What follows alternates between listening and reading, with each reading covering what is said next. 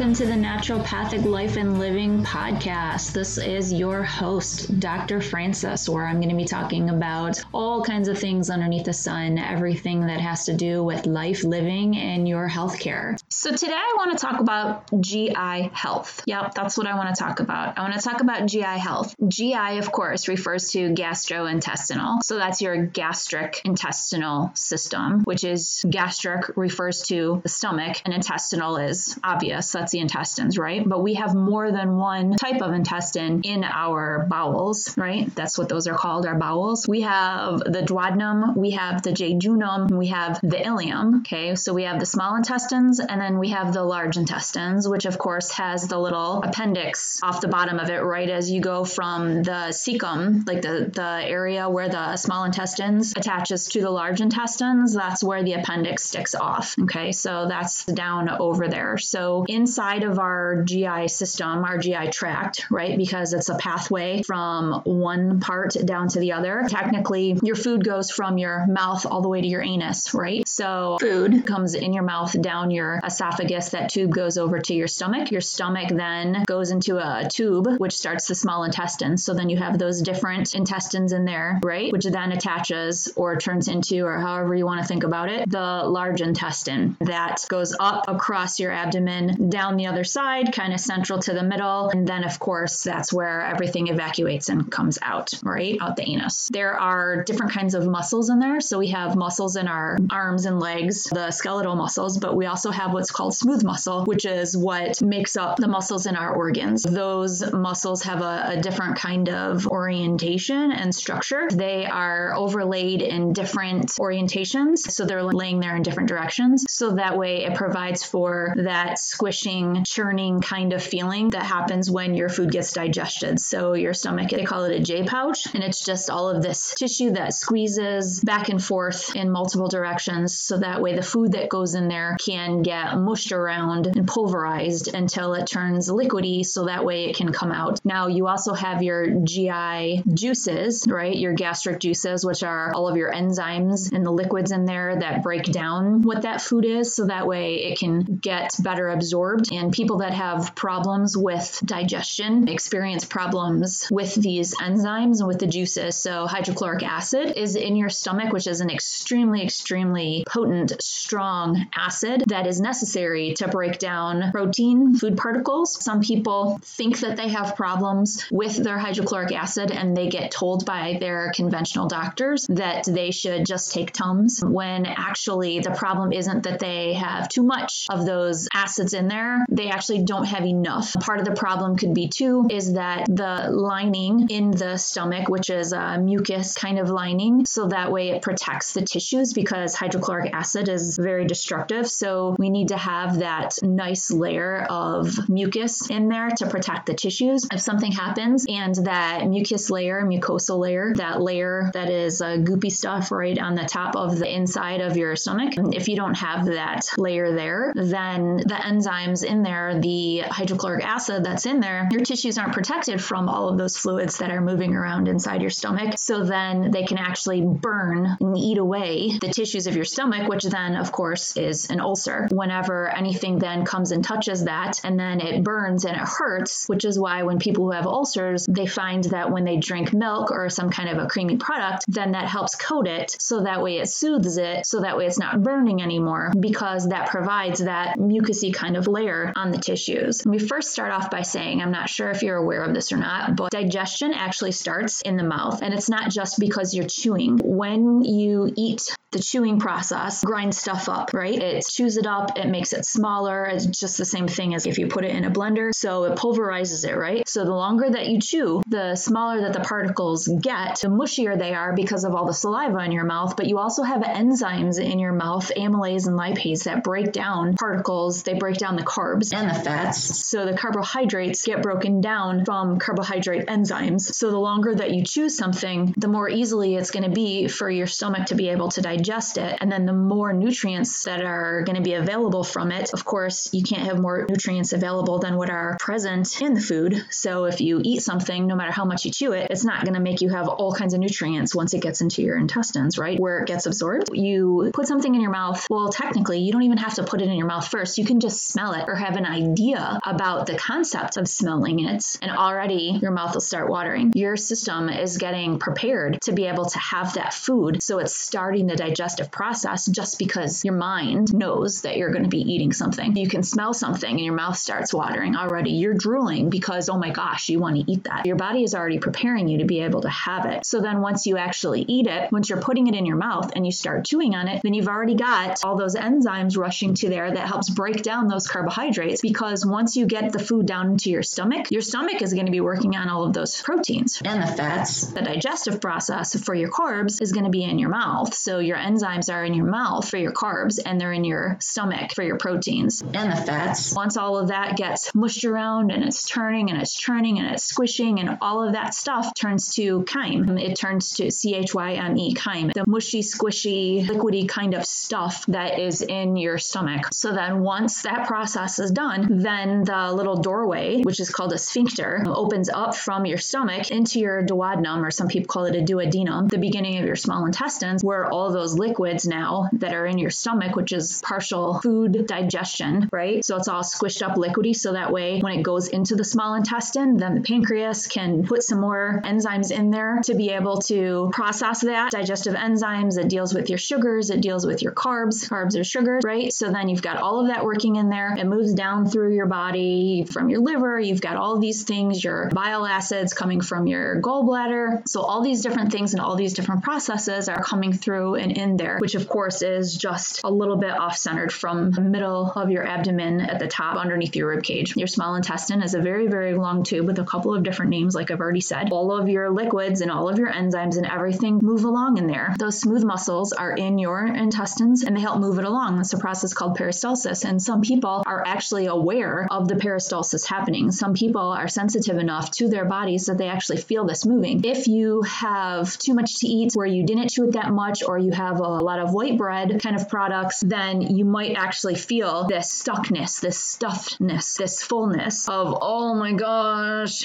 and it's moving through there and it just hurts. You can actually feel it, or a very slow digestion where it feels like you have to help push it from the outside to help get it through, or something like that. Okay, depending on how sensitive people are, they actually feel that. Depending on the size of your body, depending on how much adiposity you have, depending on how slender you might be or not, it's actually possible to actually see that moving sometimes. If you're thin enough where you can actually see that, and I don't mean thin like cachectic, like somebody is dying. However, bulges on bodies like that, you could see more. I'm not talking about something the size of a fist. I'm just saying that you can feel it. It's something that's palpable. It's something that's there. The more that this gets processed, then that's when it turns into your poop. The food that's going down there, your body is adding chemicals to it, pulling out the water. That's what happens in the intestines, is that chemicals get added to the food to help process it so that way it can be digested. It goes through the small intestine where those nutrients get absorbed and pulled out through the water. When it goes into the large intestine, it pretty much is just squished more, pushed through so that way it could come out the end. A lot of times we ask when people come in for a naturopathic medical appointments, we ask them, how's your poop? How often do you poop? How many times do you go? What's it like? There's something we call the Bristol scale. If you want to check it out online, it's Bristol, Bristol. The Bristol scale shows different kinds of poops. It starts with level 1, like little tiny hard little pebbles, kind of like what you might think of with rabbits poop. However, rabbits can't pass gas. They can't fart. So when they have GI problems due to digestive issues, it literally will kill them. Yeah, so that's a problem. If you hear all that gurgling in your bunnies, they can't release that gas. It will kill them. So make sure if that happens, you keep an eye on that. I'm not a veterinarian, but I do know that part. And then of course, what is all that gas? What does that mean? Well, it's fermenting food. It's methane byproduct. So here's an example. If you're eating something, it's going to take however long it's going to take to be able to mush and squish around in your stomach, right? Well, depending on what kind of food it is, it takes a different amount of time to do it. So if you are, let's say, drinking a smoothie that is pretty much already pulverized, and even if the only thing that's in there is fruits and vegetables with some water, you're drinking it down, it's not going to take very much mushing and squishing to get that liquefied to push it out through into the duodenum, right? But if you're eating, say, a thick steak that's got a lot of gristle on it, I don't recommend that, but if you're eating a thick steak that has has a lot of gristle on it, then it's going to take a while. You got to chew it. But once you swallow it, you've still got some big chunks of it in there that your smooth muscles in your stomach are going to have to squish around to mush that up to be able to allow it to go through. So your body has to take time to be able to break that protein down before it can push it through. So that's going to be delayed emptying when you have proteins to be able to digest. So if you eat proteins and you eat fruit at the same time, then that's going to cause a problem because your stomach isn't going to stop digesting that food because it still has to mush up that meat. But if you have fruit with it, that's already been mushed up. It's going to have to sit in there and it's going to be mushed around more and more and more. The longer that it stays in the stomach before it can be released, the more it's going to ferment, the more it's going to start to go bad. If you think about it, like in the fresh air, the fruit is going to go bad a lot faster than the meat just sitting out. It degrades faster. So that's going to be producing those gases. That's going to give you an upset stomach. That's going to interfere with being able to digest your food and have it go through the process in a simple format and a simple way. So there are a lot of people who talk about not mixing their foods. And I know when I was little, I used to get yelled at all the time because my family thought it was very frustrating because I didn't like mixing foods when I ate them. I would eat all of one kind of food and then sit and wait and have conversations at the dinner table before I would move on to the other type of food. And they found that to be very frustrating because I always took a while to be able to eat and got accused of talking too much, if you can imagine that. There are reasons why our bodies process the things that we do. Everything takes time. There's a time for everything. There's a time to process and digest fruit. There's a time that digests and processes meats. They do not operate the same way. So they don't take the same amount of time to be able to do that. Once everything is mushy and squishy and liquidy, like I said, and it goes into the small intestines and your body starts absorbing all of that. Now, part of the problem that works with the functionality and the efficiency of digestion taking place is all of the emotions, because there's the vagus nerve that goes straight through the digestive system, and there are branches of it that go to the different organs in order to be able to get the electrical signals to be able to control and monitor how everything works, how all of those muscles work in the stomach through the digestive system. The brain is actually operating how that is, and it's a two-way system. It's not just one way or the other. Emotions are actually chemical neurotransmitters in the body that get moved around, and your body works off of those chemical communications. So depending on how you feel, it affects how your body digests food, which then the foods that you're eating also require different kinds of things to break them down. So in the intestinal tract, we have a whole bunch of bacteria, or gut bacteria. So I don't know if you've heard, but essentially you have more microbiota, you have more bacteria in your gut than you do have the total amount of human cells of you throughout your whole entire being. So technically, we are more bacteria than we are people, right? If you think about it that way, we're actually symbiotic. We need bacteria in our gut to be able to digest our food. That's what breaks our foods down. That's what we need in order to be able to digest our food, which is how we even get some of our nutrients. We get our nutrients through the gut, like vitamin K. We don't have vitamin K when we're born. We get vitamin K afterwards because it gets produced from the bacteria in our gut. Okay, so if we don't have the right bacteria to break down and eat the food particles that are all mushy and squishy, once that stuff gets down to their local area in the intestines, then we're not going to be able to digest our foods. And the types of food that you have, since they require certain kinds of bacteria, when you eat the right kinds of food, then you'll have the right kind of bacteria in your gut. When you eat the wrong kinds of food, it's going to promote the growth of the wrong kinds of bacteria, so unhealthy bacteria. Thing is that you have that bacteria in your gut. You have neurotransmitters in your gut, which control your emotions, which are your cravings, right? So when you have this unhealthy bacteria in your gut, they want to have the food that they need to digest. They don't digest healthy food. They digest crap food, is what I call it. So they need to have crap food in order to be able to survive. If you eat crap food, then they'll be happy, and then they just want more and more and more of it. So if you stop eating crap food, then they starve. They're going to be sending out all of their chemical impulses that they're hungry. So you start getting these cravings because you're hungry, but it's not technically you that's hungry. It's the bacteria in your gut that you're not feeding correctly and appropriately because they're about ready to die because they can't process and digest healthy food. But that's okay because those kinds of bacteria aren't the best for your health. Promote healthy gut bacteria. Eat the healthier foods, those fruits and those vegetables. Make sure you chew your food very well before you swallow it so that way you have every opportunity to be able to digest those foods, to be able to take out the nutrients. And then the stuff that's left over, like the cellulose, like fiber that can't break down, that we don't digest because we don't have that, but it helps clean out our system and brings everything through. It's kind of like a bottle scrubber, right? Like a brush that cleans cleans your intestines through as it goes down, kind of wiping the sides, clearing everything out. And if you don't get enough fiber, then you're not going to clean out your intestines very well. You're not going to have good poop. So going back to that scale, it ranges from little tiny ball pebble poops all the way up to like liquidy poop. And somewhere in the middle, if you look up that chart, is like a nice long sausagey kind of not super hard, pliable, I'll say, at least looking pliable, because I don't know how many people actually dig into the toilet and feel what that feels like. Kind of ew, gross, right? Yeah, you can tell when you look at it. Some people get up and don't even like looking in there, but seriously, when you go to the naturopathic doctor and they ask you how your poop is, you need to be able to let them know what it looks like, how often you go, whether it's difficult to pass, whether it's mushy, whether you clean very easily or not afterwards, and if there's anything in it. If you have pieces of food in there, if you have blood in there, if you have mucus in there, it tells a naturopathic doctor a lot of information about the health of your gut, about the health of your GI tract. Make sure you pay attention to that. Make sure you keep your gut healthy and clean, eating good fiber, and make sure that you're not mixing your fruit with your proteins, because that makes a difference too. Probably the most important thing of everything that I'm trying to point out today, really grasp a hold of to really get, your digestive issues have more to do with your emotions and what you think about and how you feel about them than the food that you're eating. In a way, I mean, your food makes a difference, but there's all different kinds of foods for all different kinds of reasons that benefit your health. If you can't